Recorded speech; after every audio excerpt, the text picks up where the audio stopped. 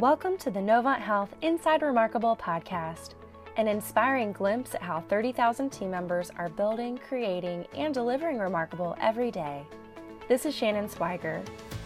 Today we're talking with Dr. David Priest about healthcare rating systems like Leapfrog Group's safety grades and what they really mean for our patients and team members. There are a number of organizations that evaluate safety and quality. First, David talks about some of the major players.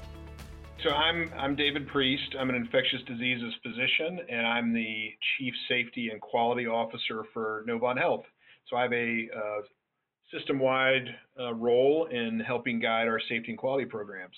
So it's interesting, as we do our safety and quality program, there are a number of organizations out there that grade hospitals. Leapfrog is one. Of course, the Centers for Medicare and Medicaid Services has a STAR program. They have what's called a hospital value-based purchasing program. And they all have different methodology. In other words, they all grade hospitals in a slightly different way, and they use different criteria to determine whether they think your hospital is providing safe quality care. And we can argue about which system is the best, but there are a number of these different grading systems. And so our philosophy has been that we want to understand these grading systems. We want to see what we can learn from them to make sure that our care is safe and we're providing the highest quality. And what we really think is if we continue on the trend we're in around safety and quality, if we get to highest performance across the board, then all of those grading programs and letter grades and things that are out there, STAR programs, those things are going to fall into place. If we provide the best care that's safe and has the highest quality, we know when we open the newspaper in a particular day, we're going to have an A in Leapfrog, or we're going to have 4 or 5 stars in CMS star ratings, and those things will take care of themselves. The grading programs are nice because they do point things out and have us look at things maybe we didn't think about as we understand how they're grading us. And so there'll be some people say, well, don't worry about those things, don't pay attention to them. But one of the reasons, the most important reason we have a safety and quality program is for our patients. But down the list somewhere is, we want to be known as the best hospital in town. You don't want to work at a hospital or be a team member at a hospital or an ambulatory site and feel like, well, we're not providing good care. You want to be proud of where you work. You want to be proud to wear the aubergine, right? You want to be proud to tell someone, yeah, I work for Novant Health and our hospital got an A in Leapfrog, and it's not the end all be all in the care we provide, but it really shows that outside hospital systems think what we do is good, and so our collective reputation is on the line with some of these systems as well. I asked David, is one of those rating systems better than the other? How can consumers use these systems to make informed decisions about where to receive health care? From my standpoint, no hospital grading system is better than another. I think it's one piece of information for healthcare consumers to consider when they are choosing what healthcare to use. Some healthcare grading systems tend to be more skewed toward academic medical centers. Some tend to be more skewed toward community medical centers. And so I would not say anyone is better than another. They look at the world in a slightly different way, and they provide one piece of information. But our goal is to be top performance across all those scoring systems so that no matter what the consumer or the patient is looking for in healthcare, they're going to know at Novant Health it's going to be quality from the beginning. And then when they learn that Novant Health facilities do well in these scoring systems, then all they have to remember is Novant Health is the place to go. The methodologies used by different groups vary. Here, David discusses the methodology used by the Leapfrog Group for their hospital ratings. Leapfrog uses a methodology that has several large groups of quality metrics. There is one around what we call patient safety indicators, which are patient safety events that might happen in a hospital. There's also a section on hospital-acquired infections. There's a section on what they call never events, things that we should never have happen in one of our facilities. For instance, one never event would be leaving a foreign object retained in a patient after surgery, considered a never event, so they grade you on that. They also include what we call HCAHPS, which is essentially patient satisfaction scores. And then they have a survey that asks you questions about what your safe practices are, and how you treat patients in your ICU. So it's essentially a list of questions and data collection pieces that allow them to then formulate a single score for your hospital. And hospitals can get A's or B's or C's or D's or F's in their system. Johns Hopkins has a Patient Safety and Quality Institute called the Armstrong Institute, and they did a study recently to see, do Leapfrog scores actually correlate with outcomes, particularly around mortality? And what their study suggested is yes. Now, again, these scoring systems are one piece of information, but what they found was that if you had an A in Leapfrog, you tended to be safer than other hospitals who had other letter grades. All the way down to if you got a C in Leapfrog, you had an 88% greater risk of avoidable death.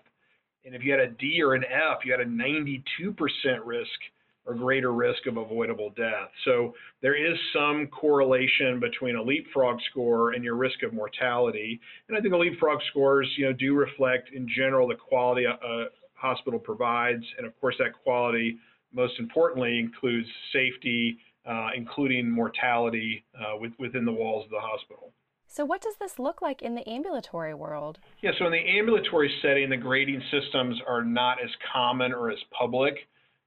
There are grading systems that can look at ambulatory surgery centers and those kind of ambulatory sites. On the ambulatory side, we tend to look at quality metrics that are established by insurance companies or the government, where they say, hey, this is where we think you ought to reach in terms of quality.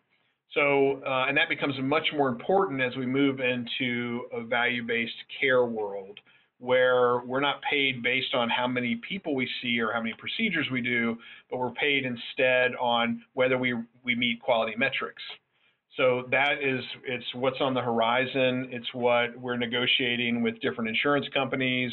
And it's really how we need to think about safety and quality. So as we negotiate contracts with insurance companies, the higher quality we provide, the more often we meet a quality goal that company has set, then the more financially responsible it is for us as an organization. So most important is the patient gets what they need, but ultimately it will influence our ability to practice the mission we've been called to practice, which is caring for our communities.